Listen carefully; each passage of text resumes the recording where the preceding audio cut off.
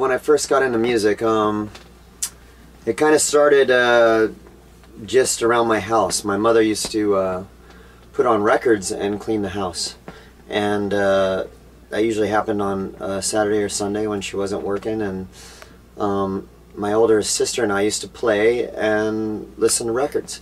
And some of those records were like, she had like Rod Stewart records, she had the Eagles, she had Willie Nelson, I remember she used to listen to the Gambler record, Kenny Rogers. And so I kind of started listening to all that stuff. And this was prior to being like 10 years old, I can remember that. And then my father kind of got me my first record. He bought me the Eagles in the Long Run, I remember, and I got that record and listened to it, and I liked it. But it wasn't until cut to like early teenage years when I started kind of getting my own record collection. And at that time I grew up in Orange County, California, and all my records were independent records. They were all punk rock records because I loved the aggressive nature of the records. I loved the honesty of those records. I had no idea that they weren't major label records. You know, I didn't know anything about it, only that they were like, you know, it just seemed very honest to me. It wasn't censored, and that's what really spoke to me. I mean, I was really into lyrics, and at that time I would do a lot of creative writing, and you know, I'd write like poems and stuff like that, but it was the lyrics that really I remember I'd get a record, for instance. I got one of the big records for me at the time was this record called Out of Step by a band called Minor Threat. And I got that record, and I remember I would get the records and I would sit in my room and I would put it on and listen to it from beginning to end and read the lyrics. You know, I was really into that. And that record kind of spoke to me. It was as if I had written the lyrics myself, you know, so that was really cool.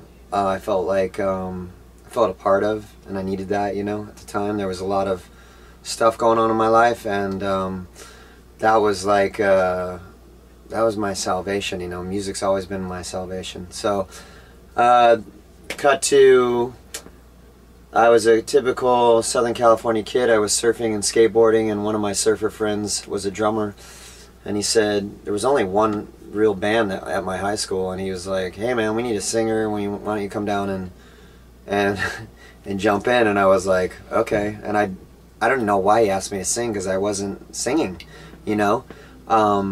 He knew I was really into music and stuff, and so I went down there, and I got my grandfather to buy me a microphone from the Federated group, and I plugged in to a guitar amp and started screaming, and we did some cover songs, and then I just kind of without any thought, I was just like, let's write an original song right now. And I was like, I asked the guitar player, like, play me a riff, and he just played me one of his original riffs, and I just got down on the ground and started writing lyrics and melodies right then. And that's kind of, that was my attraction to music right there. It was the writing aspect of it, you know. And I really like worked on my voice and developed it later down the road, because I wasn't trained at all. I didn't know anything about singing, you know, so I worked on it after the fact. But it was really the lyrics and melodies that I really dug, and that's kind of what got me going. And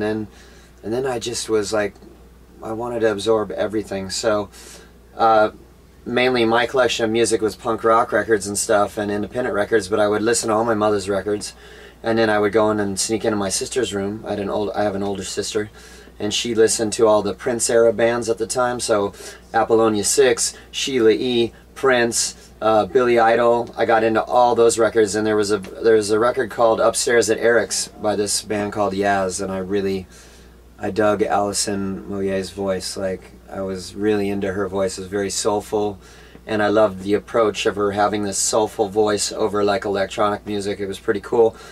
And I got a fake ID at a very young age, so I would go out with my sister and go dancing. So we would go to these clubs and dance to like electronic music, but when I was going to school I was this punk rock dude. So I had all these different identities going, but it was all music, you know, foundation. First band was in high school. Like I said, that band turned into a band, we called it Natural Black.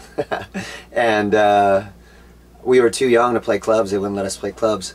So we would play house parties in Orange County. So what we would do is we would get one of our older siblings to buy us a keg. We'd pitch in for a keg, and we'd buy a keg of beer, and we'd charge $3 at the door, and we would set up in somebody's living room and throw down. You know, we would do cover songs, and then we would do original songs, and we did that. I did that for, you know, a good year, 2 years, and then finally we started getting into some clubs down there, but it fizzled out, and I knew where I wanted to go. Everything was happening in Los Angeles, so I was like, as soon as I get out of high school, I'm going up there, and that's what I did.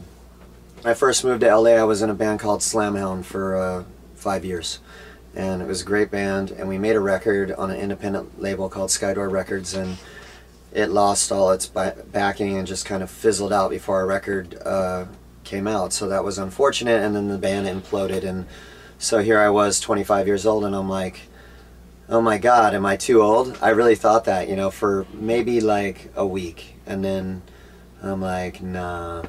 And I started looking for songwriting partners, and that's when I was just writing on a 4-track in my bedroom. I was just writing songs, and I play guitar and then write vocals. It's just a drum machine, and then I met up with Keith through my tattoo artist Kevin Quinn. He was tattooing both of us, and he's like, oh, I got this guy I want you to meet. And he was tattooing.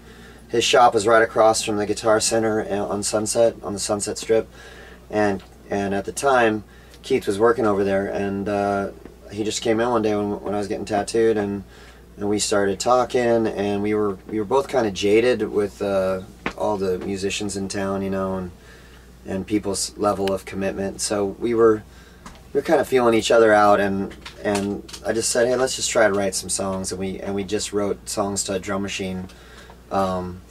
Keith would lay down guitar and bass, and he would leave, and I would lay down vocals and melodies, and we came up with a song called Clues, and it never got on a record, but it was like one of the songs that kind of, we were like, let's get a band together, and then we just we found some band members, and